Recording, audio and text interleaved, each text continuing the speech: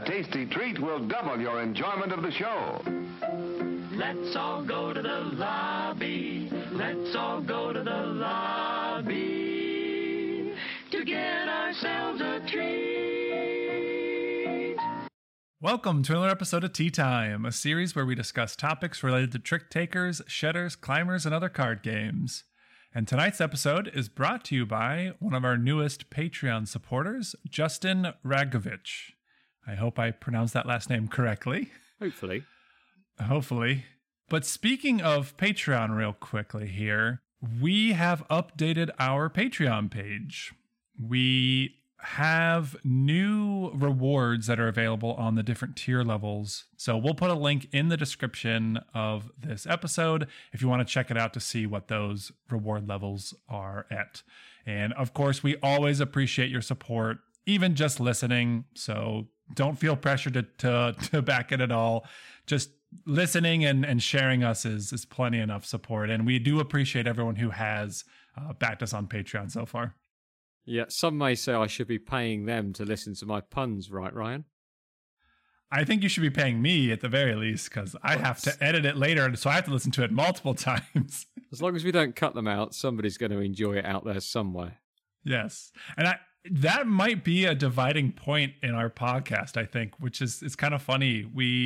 There was a little discussion about it the other day where where someone was like, I recommend it as a gaming podcast, not a pun podcast. And somebody else was like, well, I actually really like the puns. So there are people that do enjoy your puns, Patrick. Divisive humor. There we go. I tried stand-up comedy once. People did laugh, Ryan, I assure you. But I digress. Because we have some other exciting news apart from me telling terrible dad jokes. We actually have a Discord server now. That's right, we have our own Discord server. And we'd like you to participate, join us if you use Discord, and you fancy having a chat to our little, small community of dedicated podcast listeners and trick takers, if you like. We will put a link on the description so that you can find it if you would like to hop along and get involved. Yeah, it's as Patrick said, it's not so big right now. We just launched it a few days ago, but we would love to have you join us and have some more conversations about episodes. I know for me personally, it's a little weird when Patrick and I have these conversations with each other and we share the episode and we know people are listening because we can see the stats go up, but we don't get a lot of conversation off of it. And we'd love to have more conversation from it. And even just now, over the few days the Discord's been launched, the people have joined in have been able to talk about it. So it's great to see. So the more people that we can get in there, the better, that I would like, at least. That's right. It's the virtual equivalent of having a few beers by the fire and catching up on trick takers. So you can't go wrong. Totally. This episode in particular, I think was going to be a more laid back episode, I guess, if you'd call it that. It's always laid back, I'd say. True. Yeah. I mean, we're never a serious bunch. I mean, with all of your puns, I don't think we can ever be serious.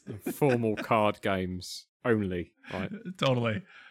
So first thing I wanted to mention here, before we get into anything, we need to update everybody on Patrick's 12-game challenge. I know it's been a few episodes since we've talked about it, and a couple people have asked us where Patrick's at on his 12 games that he can buy in the year. So, Patrick, if you'd like to update everybody where we are at on that. Where we are at on that. It's a very good question, Ryan. You're not the only one. My partner's been on to me. I've got my local game group I normally play with. Every week I go around and they say, well, how many games are you on now? And damn, we thought you'd blow it within the first 2 or 3 months. And I'm pretty sure you thought the same, Ryan. I did. I didn't think you were going to make it past February. Confidence.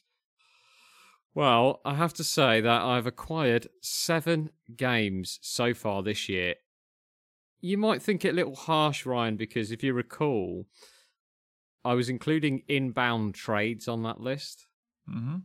Which makes life extra difficult for the average person in the hobby. Of those 12 games, only one of them Can you believe this? Only one of them is a trick taker. Wow. What does that say about me? That can say one of two things. You can either look at that and evaluate it and say either this guy's not into trick taking, which of course is wrong, or this guy just simply has too many trick takers. I might be at that stage. It's possible. The thing with trick taking games, though, it's so easy to buy 5 or 6 at once. A big board game seems like a bigger investment to make. Even if you imagine on average a big board game is roughly $40 to $60. Your mid-weight average size box, that obviously can skew aggressively one way or another, but you're looking around $40 to $60 most likely. With trick-taking games, you're probably looking $15 to $35 maybe. But for some reason, that this being a small box, it's a lot easier to put more of those on your shelf. And most of the time, if you're listening to our podcast or you are people like us, you're buying games from other places where you have to import them. So shipping becomes expensive. So you're normally buying 5, 6, 7, 8, 9 games at a time. So your number racks up quickly. The fallacy of the import, Ryan, it's so easy to say, it's only a small game. And if I'm buying from Japan anyway, I might as well chuck a few more in to get my money's worth. And then you look at it in retrospect and you from the outside and you say, are you actually getting your money's worth or are you just spending more money? At what point do you draw the line? Of course, these are fun, right? But yeah, and I actually have sort of a funny story here. One of my local friends wanted to get Let's Make a Bus Route and a couple other Sashi and Sashi games. Oh yeah, great game. And I sent them my video that shows like how to use Zen Market and the steps to importing a game. And they were still a little intimidated by it, which I totally get. If you've never done that before, it's very scary. And I was like, that's fine. I'll do it for you. No problem. I'll set it up and you can just come pick them up when they get here. And at that point, it opened up the floodgates because I'm like, well, if I'm already getting games for him, I may as well just grab a couple games for myself while I'm at it. And next thing you know, I've got like 7 games on that list of trick takers that are danger. Yeah, I mean, Suragaya always has used games that are always insanely dirt cheap. I got a copy of Tanuki to Chagam for, I think it was like 650 yen or something. Like, crazy cheap. Well, that's that game where the things always hide in the teacups, right? Yes, it is. Yeah, so it just becomes really easy to just grab a lot of these games. So I get the fact that only one of your games that you've got so far is a trick taker. Yeah. Is Prophecy the one trick taker that you got? I can't remember. What is it? So actually, the one trick taker that is on my list, I haven't got yet, and that is Tricky Time Crisis by John Barron. And we talked about your first impressions of this game on our penultimate last episode, but one, I think. At least when it comes out, it will be. And you were quite passionate about it. So I took a leap of faith, Ryan. Knowing what I know, the art looks great. Saibepu, I'm sure we're going to give it more coverage. I would like to get a play of it. The Must Not Follow Tricky Time Crisis seemed really appealing because of that Potato Man, David and Goliath mix. And that's what kind of sold it to me. I have had quite a few close calls during this challenge where I've added a game to my wish list, which, by the way, I'm highly recommending this to anyone out there who wants to try and stop themselves from just buying everything that they see. Added a few games to my wish list, waited a little bit, and then decided, actually, do I really want this? And it's not because it's a bad game if I remove it, Ryan. Actually, when you've got an allocation of 12, you have to laser focus yourself in terms of what you're picking up and saying to yourself, does this do something different to what I've got? Has this got a place in my collection? Can you imagine the agony, the self-turmoil that I've been going through while I've been doing this? I can't imagine that. That's a lot. And being in the Discord servers that you're in and just seeing all the conversation that comes from all these games, it can be tough. I mean, FOMO is a thing, talking about all the new hotness and even older games that become available, these reprints that we're getting of older games that are now starting to come. It's hard to, like you said, laser focus in on the games that you really consider to be one of those 12. Yeah, I mean, I look forward to talking about some of those in the future and what made me pick up some of those 12 games on the list. I really hope by the end of the year I can turn around and say to you, Ryan, do you know what? I've done it. I will say I am caveating. I've ended up with some promo cards for a couple of games. I'm not counting that as a game, but I think if I pick up an expansion, that's where I draw the line. People are saying I'm being really harsh on myself. I'm counting inbound trades. Do you think I'm being harsh on myself, or is this just... Absolutely not. No, I think the goal that you're setting yourself is appropriate for whatever you believe that you want to do. If trades are counting, if expansions are counting, that's great. I think any purchase of a game at any level, even though, sure, like you said, trades, considering trades are usually one game for another, yeah. So you're getting rid of something while you're gaining something, it's still a new game that you're adding to your shelf that's unplayed. Exactly. And the idea of this limiting yourself of purchasing, sure, money is a factor. You don't want to just blow all this money and never play the things. The time is also the factor.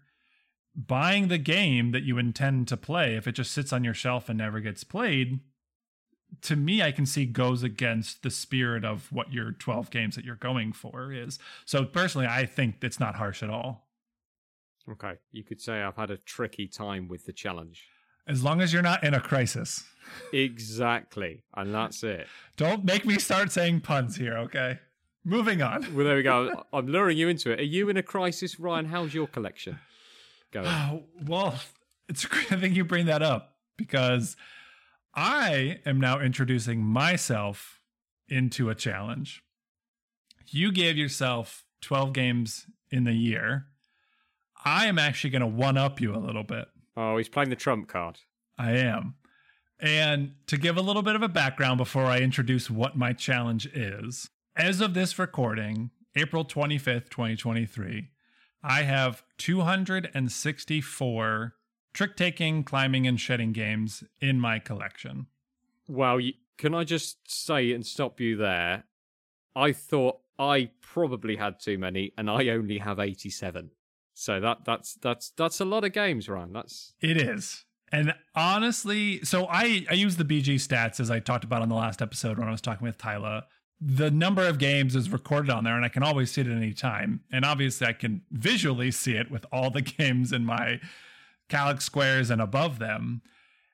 And I actually thought I had more than that. So to me, it's actually 264 is kind of a relief just based on physically looking at what I have is good. I guess. Sorry, that's trick-taking games. That's shedding games, climbing games, and... Yes, all small box, trick-taking, climbing, shedding in any form is that amount. Okay. And out of all of those, 79 of them are unplayed. Now, I also thought that number was a little low. I expected there to be more. I was a little surprised, which kind of made me happy. But at the same time, almost 80 games unplayed is insane to me. You've got a few to go out there, yeah. So how are you going to get those played? So that is where my new challenge comes in, I think. I am not allowing myself to buy any new trick-taking, shedding, or climbing games this year until I get through all 79 of those unplayed games. I think that is a great idea, but you do realize you've just told all the listeners and now you are bound by the law of the podcast audience. Yes, the very specific law that is going to be set in place. Specific law. Yes. No, and that's why I kind of like having this podcast and being able to say that. Hold yourself to account. Exactly. Just like with you, with having the 12 games and having people checking in on you. This is a good check-in for me. And there are a couple people at my local Monday night trick taking that listen to this podcast and are going to hear this and are absolutely going to keep me accountable, which is great. And I think it's going to be very hard to not buy anything. Like 0. That's so hard.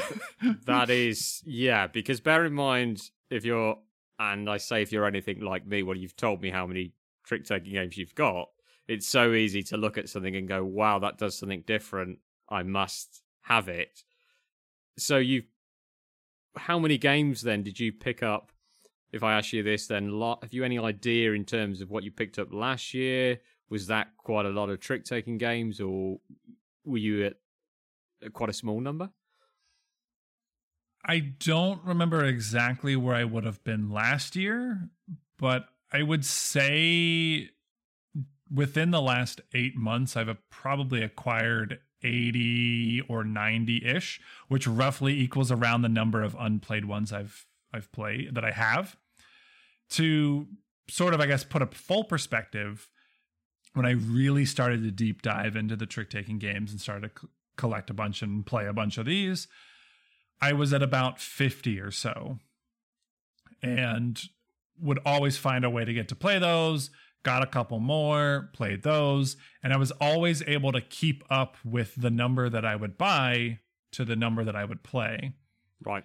But as we continue to say here, when you import these games and you buy a lot of them, the ability to keep up with the number that you buy becomes a little bit harder. And I think part of it is also, I don't know the exact number of the 79 that are unplayed, but I want to say it's roughly 30 of them aren't translated yet.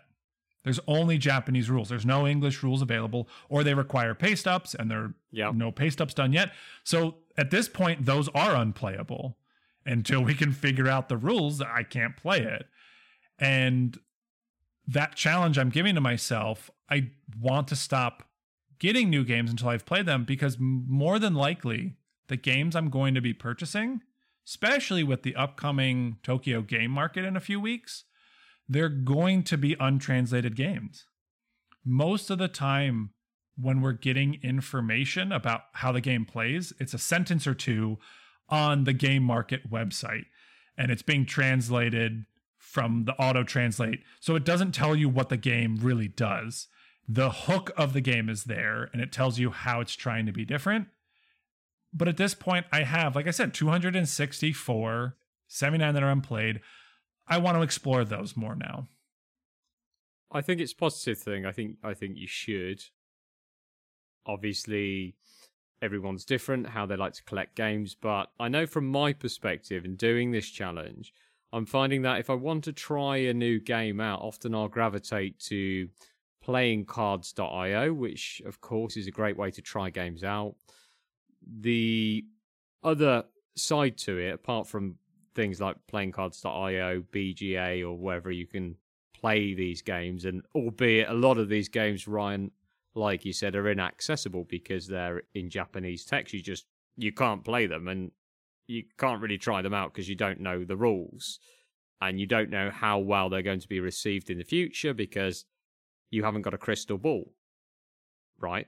So you don't know how well they're going to land with your groups. There's a lot of unknown factors, and obviously part of being on this podcast is we can try some of these out for you guys and give you our opinions. But I think in your position, doing the challenge is a really admirable thing because relative to your collection, as you've said.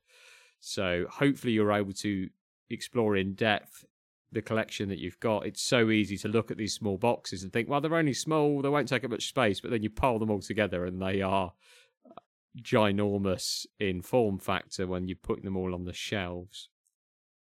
So great stuff there. I will be interested to see how you get on, and rest assured, Ryan, I'll be holding you to account. Oh, I appreciate that. And everybody listening, please hold me in account for all of that. The trick-taking renaissance that we're in, and there's a lot of, I'm finding now, the temptation is more than ever because we're getting a lot of Western publishers as well, releasing these trick-taking games into the hobby, releasing older printed versions of Japanese games that were once really hard to find and inaccessible. And that is also feeding into my desire to pick up games, and it goes against the challenge which I've set for myself. How do you feel about that? I would 100% agree. And I think part of us doing this podcast was a reason why I allowed myself to buy as many games as I did. To like trick myself into saying it was okay. It was like, well, this is research. As we've kind of joked about, it's research for the podcast to be able to say. But there comes a point of where I have too many. I'm at 80, almost 80, 79 unplayed. That is so many games that I could still play now and have enough conversation on this podcast. We could make enough episodes off of those where I don't need to buy another new game for quite some time. And like you said, though, with a lot of Western publishers reprinting these games, it's getting me excited again. I love to hype things up. I'm sure that's probably pretty evident on this podcast. I love being a hype man, and it can be problematic when you start to have a little influence when people listen and potentially buy things off of that. And I understand that power that comes with it. And it's weird to me when I talk about this part, so I don't want to go too deep into that. But because there's so many games and there's so much available out there, there's going to be a game for you. And as long as you can find the right number of games for you, that's what's important. For me, 264 games is too many. While I want to play all of them, and I have for the most part played all of them, there are some that I've only played once or twice and I felt kind of meh about them. No, don't tell me it was Ameno Kirifuda, please. Do I have to say something? Oreco? You haven't got Oreco. I don't actually own that one, no. But that's the idea, though, is that so Tower of Pancakes. Oh, yes. As I've mentioned, I think once in the past. It fell flat, right? The pancake. It fell extremely flat. I have played that 4 times now, and all 4 times have been a struggle to get through. That game, to me, is not good at all. I know most people share that sentiment, and I really do hope, and I also believe, that game is for somebody. There is somebody out there that enjoys that game, and I love that. Someone likes pancakes. Yeah. Feeding pancakes to cats is a cute theme. Right. And that goes back to the whole idea of, I bought that game because that's all I really knew about it. I only got to read the little blurb on the Japanese website that said you're feeding cats pancakes, and the art looked super cute about feeding them pancakes. So I'm like, I'm in. Done. Right. That's all you need. Yeah. And every game I have played of that, everybody at the table had zero fun with it. And the fact that I still own that game now, purely because of the fact that I keep telling myself, maybe I'll play it with somebody that will enjoy it. Maybe I'll find a time I will enjoy it. Maybe my 7th play of it, I'll discover this thing that'll make it interesting. Mm-hmm. And I feel like that's the same song and dance that most board gamers have. You're buying these games with that grandiose idea that it's going to get played at this right moment. And you keep a game because of that right moment. So can I ask you, so in my case, do you, because I know I do it, I look at a trick-taking game or any game, and I imagine my friends around the table, I imagine their faces and how they potentially react to that game and who might be the right people to have around the table to play that game from my group. Yet, some trick-taking games, like yourself, I've had for years, not even opened them, don't know why. I've got a copy of Innis in there, in the other room, that hasn't been opened since 2020, and I'm keeping it because I think that right occasion's going to arrive, and unfortunately, it never does. Yeah, and I feel like I don't want to say that's a problem, because it's, again, everybody's different. There's no right answer for anybody. Depending on the size of your collection and what you think is all right, if you have a game that's unopened since 2020 and you've only got 10 games in your collection, then, sure, that's okay. Maybe you have 300 games in your collection. That game hasn't been open until 2020. if you personally have the right amount of space and the amount of money and the time, whatever you believe is okay for that, then that's fine. I know for me personally, and it sounds like from you, we've kind of hit that point of where we're holding onto these games too long. They're not getting played. Games are meant to be played. I mean, the idea of games is they are intended and designed to be played. You hope. Yeah, and I understand and I totally get there is an aspect of gaming where it just comes to collecting. You know, art is a collection. Somebody buys a piece of art, you can't play with it. It just, you hang it on your wall and it gets admired. And for some people, they like to buy games to do that. It is a staple in their house. And again, while I believe the original intention of a game is to be played, for some people, they just like it to be there as art. And if that is what they want it for, by all means, go for it. There are a lot of games that are insanely hard to find and to buy, and people just want it as a collector's item. Yeah, and that's part of the allure, right? Mm-hmm. Yeah. And I know for me, and I keep saying for me because I kind of want to hammer it home, that I'm in no way, shape, or form trying to tell anybody to do anything differently. For me, I have Cat in the Box. Bezier Games brought the new deluxe edition that's easily available in the US and most areas on the Western side. And I own that. I also bought a first edition of Cat in the Box about 3 months before I was able to buy the deluxe edition. Because once it was announced that a new edition was coming out, it was a little bit easier to buy the original. And I was like, well, I'm going to own it now because it'll be cool to have the original edition. I haven't played it.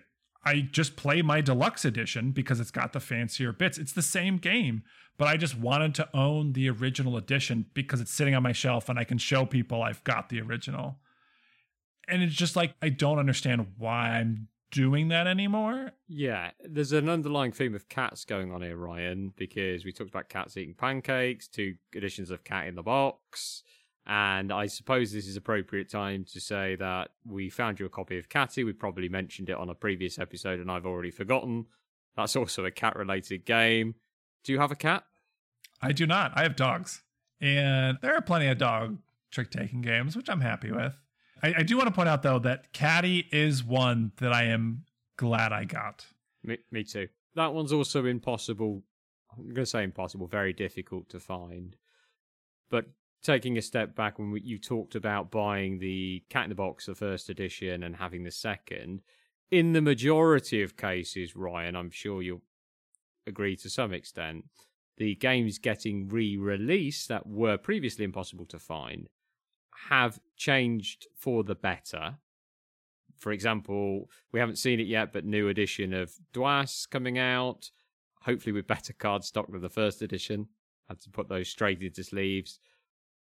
But they tend to experiment a little bit, tweak the rules, refine it, like a distilled whiskey or wine over a few years, and they tend to make changes for the better. And knowing that these games are probably going to come out again at some point in the future and being picked up by a publisher, hopefully should make your challenge and my challenge a little bit easier without thinking that this game is going to disappear forever. In most cases of where the game is good, it tends to stick around. Absolutely. And I want to say it's weird talking about this too, because at the same time, like, I am a part of PGC. I am helping make Trick Takers become available in English. I'm helping the reprint of Haggis. And then I know there's Daniel Newman, a part of New Mill Industries, as you said, bringing Dwas and Zimbabwe Trick. And slowly he's going to be bringing some other games coming. It is exciting to see all of these games getting reprinted. It constantly becomes a double-edged sword, and it's really hard to say because on the one hand, it's so nice to see a lot of these games that might not have been getting a lot of love in the past, getting a lot of love now. I think Yokai Septet is a fantastic example. From the Yokai man, of course. But no, I agree. That's been getting some really nice publicity recently. Mm-hmm. Yeah, we covered it, I think, on episode 4 or 3. I think it was one of 3 or 4. Early days. And I don't want to say we're great, and we covered it before the big splurge of everyone else. We were there first. Yeah. Yeah. So there was one person, Kenny, in the PGC Discord server who had said, like, it's great to see that yokai is now getting all of this coverage from, no pun included, shut up and sit down, before you play and everything. And I had said back to him that yokai has always been this amazing game. It's deserved this recognition from when it first came out. It's just finally getting there. And whether it's because of this trick-taking renaissance that's happening, which I'm almost certain is part of it. Yes. This new resurgence of more people seeing these trick-taking games has helped get more eyes on it. And a lot of these other games that are going to get reprints are going to see more people in the English market are going to play these games that have been around for 3, 4, 5+ years that I think deserve to have the recognition 3, 4, 5 years ago. Exactly. No, I think you've hit the nail on the head. I think that the discoverability of these games is now out there. What we talked about previously and what we tend to talk about on these shows, and then the market catching up with the pace and realizing actually this is a great game, and you see more people talking about them. That's lovely to see. It's great that the trick-taking games are flowing into the market slowly but surely. Thank God then, Ryan, that you didn't start your challenge and then Yokai Septic got released. Could you imagine that dilemma? I don't even want to think about that. That would be so hard. I want to throw a little caveat in there. My challenge is starting after I backed Tricky Time Crisis. The caveat, I thought so. And I'm already making it sound like, oh, I'm going to break this challenge immediately and start buying games. I have talked about how much I love Tricky Time Crisis. I have the review copy that John sent me. And I would love to have an official copy that's got the box and to support John because of the fact that he thought to think of me to send the game to. And I love the game, and everybody that I've shown it to in my group has enjoyed it. And it's just a game that I know will get played. It has been played and it will continue to get played. And my review copy that I have is one that I could see myself either giving back to John, or if he's okay with it, giving it as a gift to somebody so that they can enjoy the game. So to me, Tricky Time Crisis is just me getting a game that I already have. Exactly. Yeah, you kind of already have it. Yeah. So beyond that, though, I won't buy anything else. We'll be keeping tabs. Yes. And I will say it's going to be so hard because there's the other must-not follow game that's coming this year, Aurum by Shrish. And yes. I've played that before, and it's really good. I like it. It's a team game when you play it at 4, and free for all when you play it at 3. Pandasaurus has released and announced and sent all the pictures, and you can pre-order it on their website now.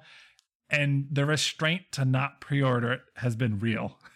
Oh, it's really good. Yeah, I've played the prototype of this in its early form.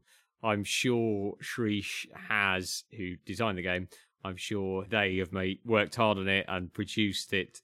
Looking at the artwork, it looks fantastic. So Pandasaurus have done a great job on that.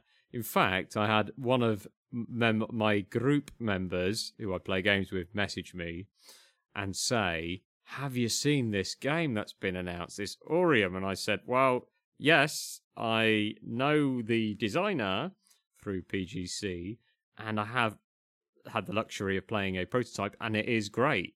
So it's funny that these things are trickling through to the mainstream a bit more now than they were, as we've talked about, and we talk about all the time on our Renaissance discussions of trick-taking in general. But it's lovely to see, and it really gives you some pause for thought. So we'll see if that ends up in your list, Ryan, later on in the year.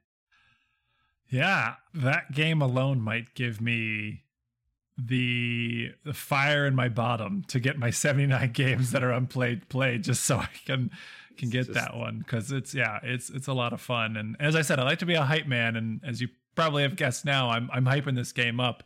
So for people that might have their wallets a little more open than me, you might want to check this one out.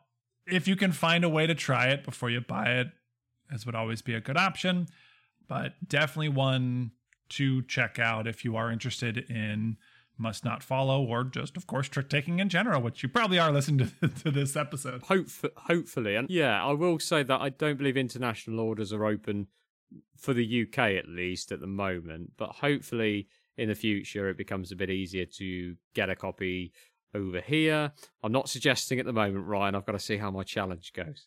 Of course.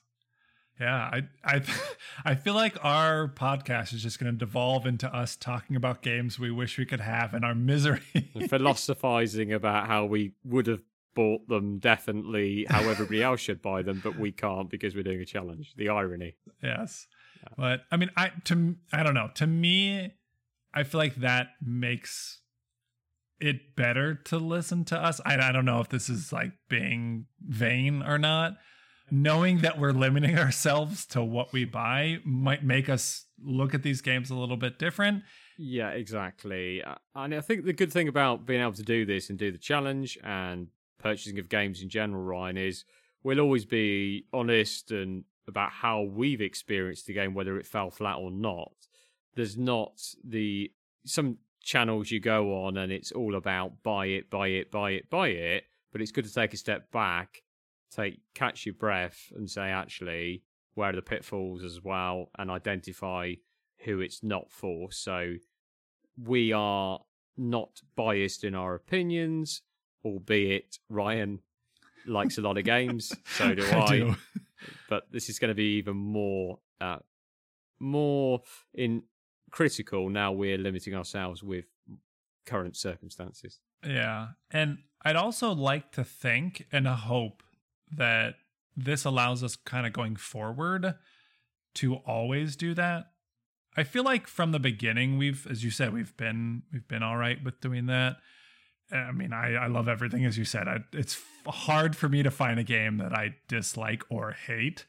Because pancakes, cats. Yeah, I'm a little more open to understanding of games, and to me, a lot of games that are average, I'm still like, yeah, that's great, that's fine, that's okay. Yeah, games are allowed to be average, but to buy that game for yourself, if you have limited shelf space, sometimes those average games aren't worth it. If you don't want to buy 10 of the same game that do roughly the same thing and are all pretty okay, find that one that is amazing and just have that one.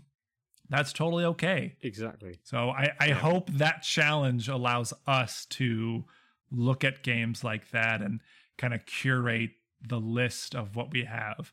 My ultimate plan is at the end of playing all of those unplayed games and having the total 264 played, is I will then sell a lot of those games that I think are fine to me and I want to see have a better home. Ameno Kirifuda.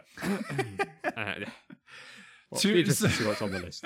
So I will spoil it now. That game is already on my list. I knew it would be. Yep. It's definitely one on the list. I'm a bit the same. I will be having a bit of a purge. I'm always having a bit of a purge. I always say that. But doing the challenge really makes me think about my collection, what should be there and what shouldn't, and what I'm actually getting played. I suppose when you review your stats, and here's an interesting thing, right? You record everything, don't you, Ryan? I do. So I'd be interested to know, of this massive collection of trick takers you've got, you say 79 are unplayed. What about the ones you play the most? Or specifically, maybe say 5 or more plays.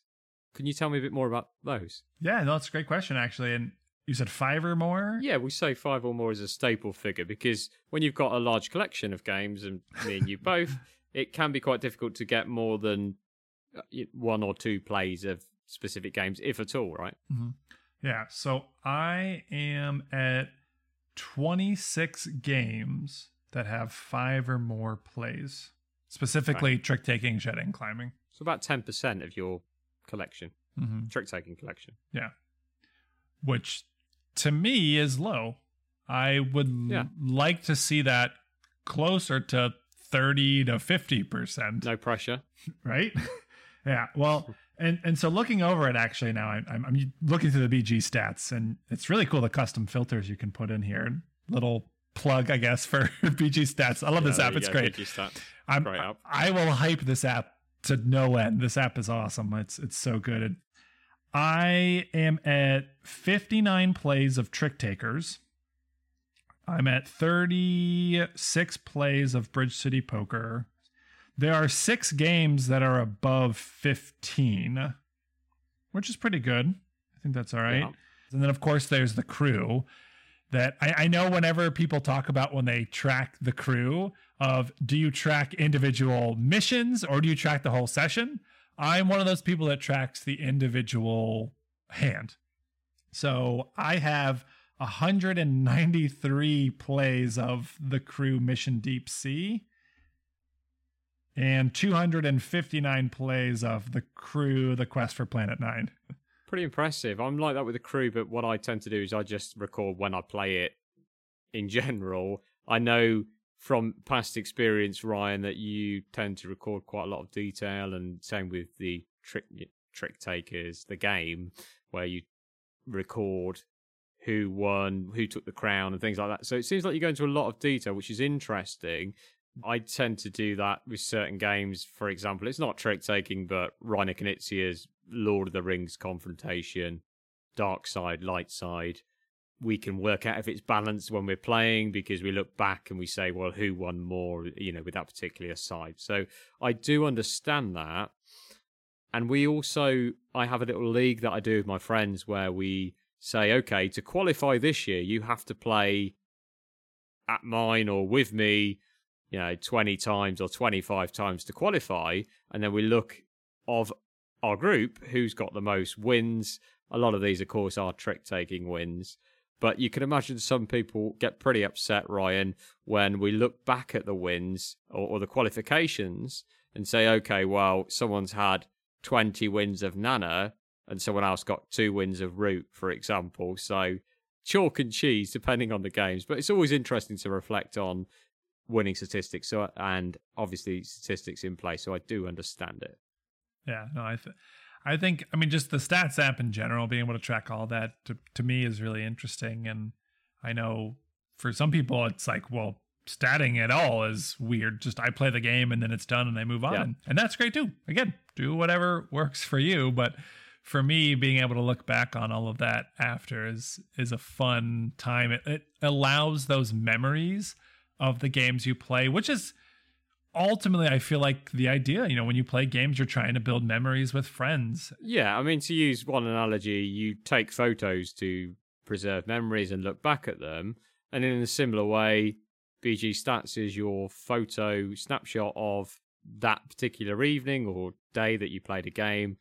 And it's nice to reflect and look back on it. Exactly. Because it keeps things interesting. And certainly if you haven't played a game for a long time and you're with the similar people, creates like a little mini challenge between you, even if there's no prize fund, right? So, yeah. Well, those were a lot of my games that I've gotten 5 or more. But Patrick, what are some of the games that you have that are at the 5 or more plays? So, like you, Ryan, I've got the crew down, but I've only got 14 plays logged for it, and I assure you, I completed it in 14 plays.